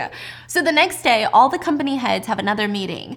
Chairman Cha is not there. MK likes to make an entrance. And all of them are discussing, I don't care if it was Kill Brie or somebody else. This cannot go unpunished. I've poured everything I have into this company. There is no respect in a crime like this. Absolutely. Who's talking? None. All the leaders of the other companies, because all their employees are dead. Well, not all, but a couple of their employees. And another company owner says, you know, he's right. If an elite agent like Brie did this, doesn't that mean MK has some ulterior motives in this? It's not just like some rookie agent. She's the best of the best. Sergeant Shin is sitting there. The cleaners said that they were having drinks, and they insinuated it was a personal decision. But there's no way MK will fire her because she's the most precious knife to the company. There's no way, though. Do you guys really think it was a personal decision? No matter how much of an unprecedented, never-seen-before raging that lady is, I find it hard to believe that Brie got drunk and killed them like that. Does that even make sense to you guys? So the cleaners were reporting it as, I think they had like a drunken brawl. Like they got all drunk, got pissed off at each other and killed each other. And Sergeant Shin is like, Brie is a bitch, but she's not dumb. I mean, of course it doesn't make sense to us either, but what else are we supposed to think? I guess we'll have to wait and see what MK has to say about this. If she really decided personally, then he will give us Brie to kill. But if excuses are made, Chairman Cha could have been involved in this. By the way, gentlemen, do you think that you can bring up these concerns to MK to his face, or are you still all of his little whiny bitches? Of course! The stupid rules we operate under are his rules. He made us kill all of our own every time a lousy rule was violated. I'm not gonna let things slide MK walks in. Yeah, MK walks in. Everyone goes quiet. Sergeant Shin smirks. Just as I expected, huh? Chairman Cha sits down to direct the meeting. The lead in the latest unsanctioned shows was, unfortunately, one of my own, Han Hee-sung. I would like to apologize to all of you in advance. We have decided to punish him. It was a sensitive matter, so we handled the situation with Bree. We were hoping for an efficient and internal solution. Last night, as Bree was dealing with Han, his friends, employees of other companies, showed up to protect him. A company owner sitting on the side said, wait, let me get this straight, Mr. Cha. Are you trying to say the violation last night was due to our employees stepping in? Not at all. They were just trying to help Han Hee-sung, their friend. An overall unfortunate, tragic incident. We at MK would like to offer our deepest condolences and compensation for the tragic events. Well, how much compensation are we talking? Another man speaks up. Is that what's important right now? We're just breezing through everything without even getting the facts? Okay. Fine, guys. Why don't we ask MK to bring in Bree so that we can get her version of events? Chairman Cha nods. You can do that, but not right now. She's being treated for her injuries. Well, what about the kid? The cleaners told me there was an intern with her. Why don't we just start with her? Bring in the kid. And we see last night, Chairman Cha already told Youngji after Bree left, in that little dark alleyway, he said that absolutely no one is to know the truth of what happened, that Director Cha instructed them to kill Bree. Nobody can know that. Just like how you lied to me about the failed show with the senator's son? Yes. Sir, I wanted to say sorry about lying to you about that. Well, that's a problem now, isn't it? A lie should always be the truth, even in the face of those who know it's a lie. What? No. What I meant was I can lie really. And with that, he stabs her in the throat. Because basically he thinks that she won't hold under pressure. He killed her? He killed her. What the f? And he pets her hair as she dies. No! Chairman Cha explains to the board members, Youngji has vanished. Sergeant Shin stands up. How does that make sense? The only witness to the crime has suddenly vanished. Honestly, Chairman Cha, we've been all thinking the same thing. Something doesn't sit right. Okay? It's not right. Not just Bree and what she did, but you. You seem off, Chairman Cha. We thought maybe you were breaking the rules with her. That's the conclusion we came to. Oh, and another thing? That unsanctioned show from Han? What's your plan? I know he's dead, but you said you would pay for it. Will you put your neck on the line for that? And he places his knife on the table. Dude. I think you have all misunderstood me. Chairman Cha stands up. I cannot be a rule breaker because I am the rule. And he grabs the knife and slams Sergeant Shin on the table in front of everyone and literally stabs his face off while screaming his rules. He's like, rule number 1, like this man is unhinged. And then he says, rule number 4, never draw weapons during a sacred meeting. He throws the knife on the ground. That one, I just came up with it. Okay. Is there anyone else who wants to question me? Who wants to come for my neck? Nobody? If you decide to come for me, then send me a knife with blood on it and I will gladly respond. All the other chairmans, they straighten their suits, they nod at each other, and they walk out. AKA, they're gonna act like that didn't just happen, okay? They're gonna act like they didn't see nothing. They're gonna come back tomorrow for another meeting and have a little jolly hee-hee ha-ha time because MK is the rule. So he is just that powerful, like that strong. Yeah. So then Bree shows... He's not getting old yet? Oh, he's really old. The guy is old. He's like a 60-year-old. What? Yeah, 50-year-old. And you're telling me he's like that sharp? Oh yeah, very sharp. Yeah. Okay. So Bree shows up at work and her key card isn't working. And the sister Cha, Director Cha, shows up. Oh, sorry, Onni, I deactivated your key card. I thought you'd be dead by now. They walk into the office together. Oppa's busy cleaning up your mess right now, doing damage control. Kind of astonishing, don't you think? How is it that you exist in a world beyond his rules? What's so special about you? Anyway, they sit down and she pulls out a pen and the contract. Bree says, well, I hope he does his best so his baby sister's neck isn't on the line. Me? My neck on the line? Is that what you think, Bree? Is that why you're signing the contract, right? Just know when you sign, your fate and mine are intertwined forever. Don't worry, I have no intention of playing nice with you anymore. We can go back to being the bare minimum in pretending that we don't despise each other. But before Bree signs the contract, Director Cha, the sister, just to fuck with Bree, tells her the truth about what happened to the intern. And she says, you know, collateral. It's necessary. Shit happens in our world.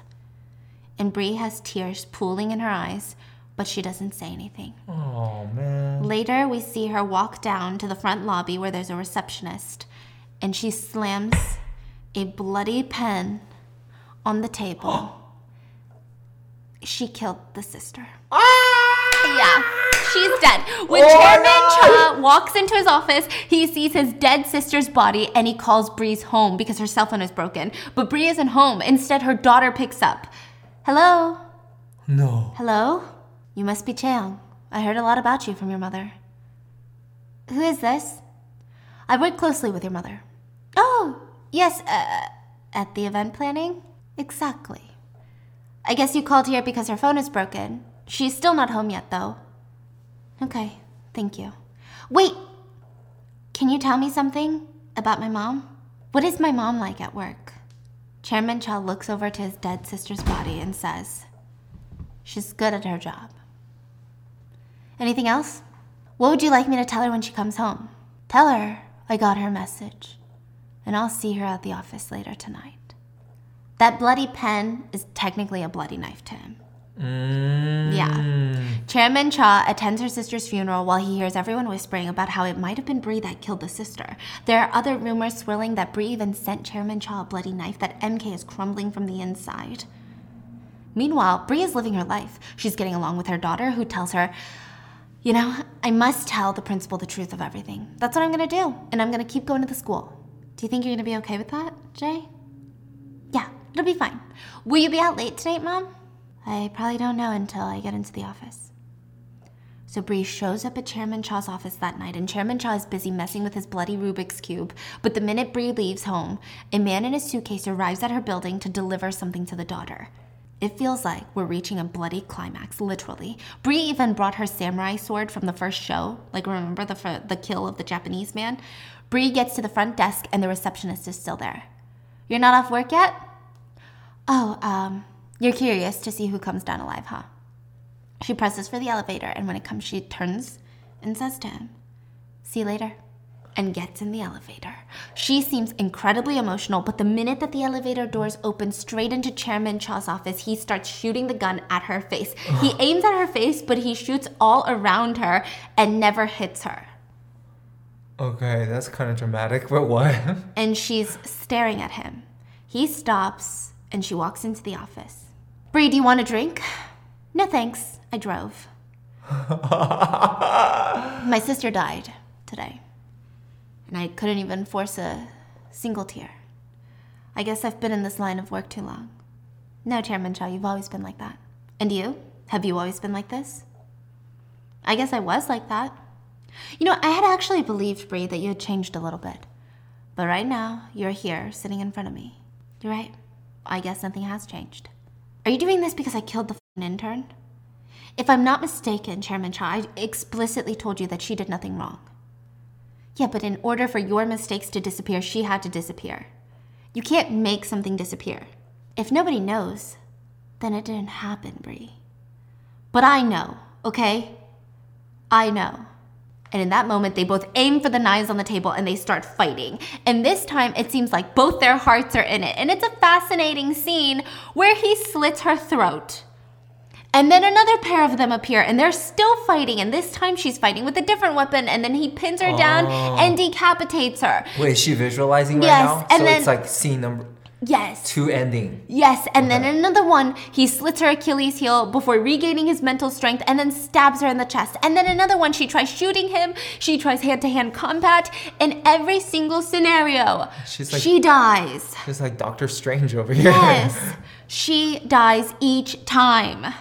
And there's only one way out. And she can see how it ends. And Chairman Cha notices that she's lost in thought. What? You can't see my weakness? I see your weakness. I already know your weakness.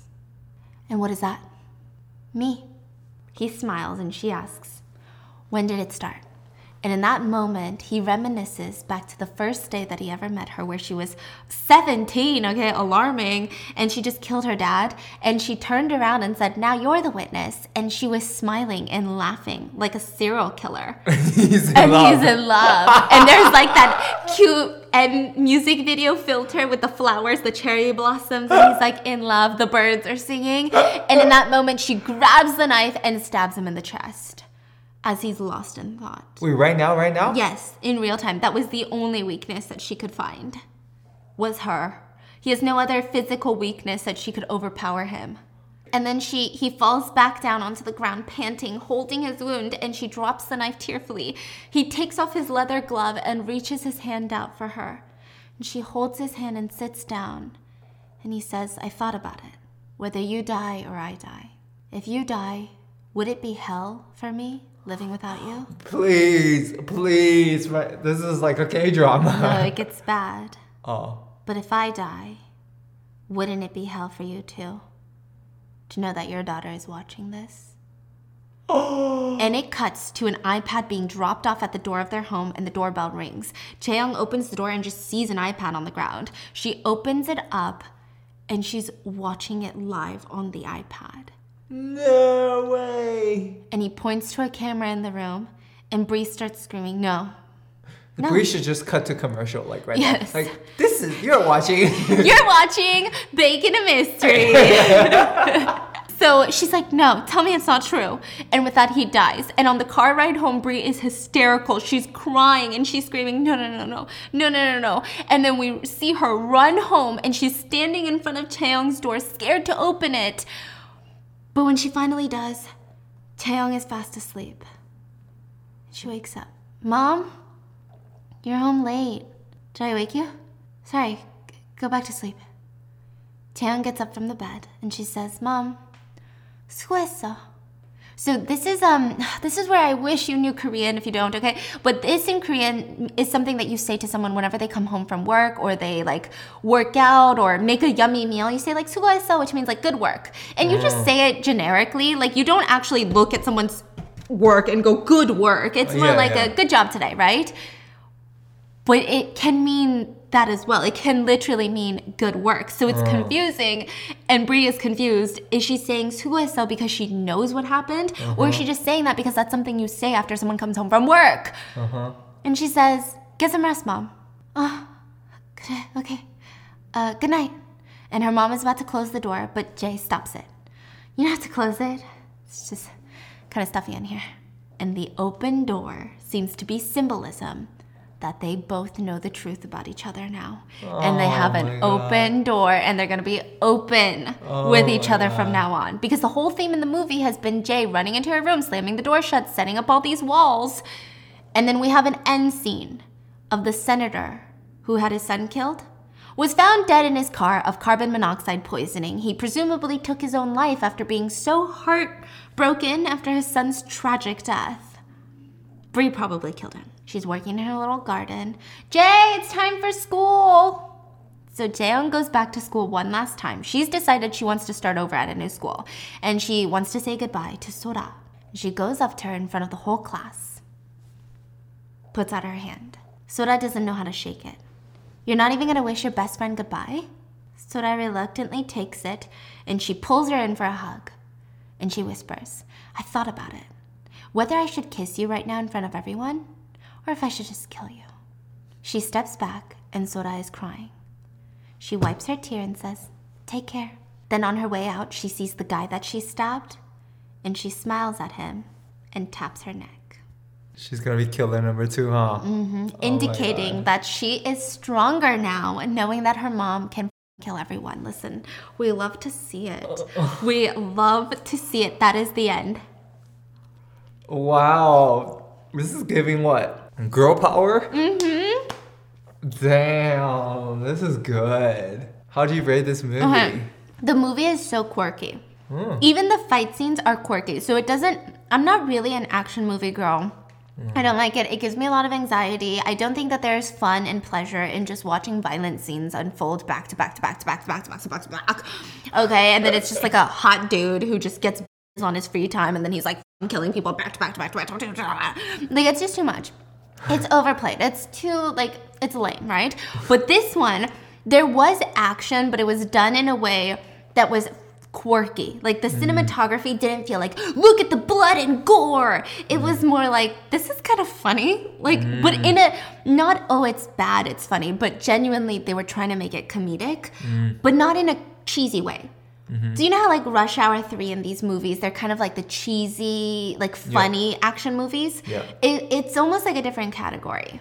So it's well done. So well done. I love the main character. I think that this is one of those movies that could have easily, just one little from one bad director or producer or showrunner, and it could have just headed into cheesy, obnoxious territory, but it didn't. It did not. I think everyone, the whole cast was incredibly stellar. Yeah, everything was really good. I also was worried about the whole single mom assassin aspect. I thought that was gonna get really cheesy, corny, and then be like, being a mom is the hardest job, which it is. But when I see it in movies, I'm like, oh, this is so cheesy. Like, even my sister who's a mom is like, oh, this is so cheesy, you know? I thought it was gonna be like that. I thought she'd be like wiping diapers while she's killing someone with the other hand. Like, you know, you have a picture. Yeah. Not like that at all. But what happened at the end, though? Did she, like, who's running MK? It's kind of insinuated that it's her because the senator is dead. Yeah. Or maybe she's retired to hang out with her kid. We don't know. That part is open-ended, but her kid is definitely cool. Yeah. Yeah, her kid is cool. I also thought, it was nice, the LGBTQIA plus aspect, although I don't feel like I can have a say in this because I'm not part of that community, but I do think it was nice in a different sense. I don't think this was the best done representation of that community in this movie, but I will say for Korea, it was a good representation. It was showing that the mom is worried about the daughter, not because she cares that she's gay or doesn't like boys or anything, but it's more of like, the worry of how society will receive her child. So I liked the way it was done. It wasn't so cheesy, corny, where I was like, oh my God, you're gay? I love you, babes. Like, it wasn't like that, which I think is also overplayed. Like, we get it, your mom is woke. But it was just enough friction, I think, that it made me be like, oh, okay, like, this is heartwarming, and hopefully a lot of Korean moms will see it, and I don't know, cleanse their souls. I really liked it. So make sure to give it a watch. It's on Netflix right now. And that is the story of Kil Pak-soon. I hope you guys enjoyed, and I'll see you guys tomorrow. Bye.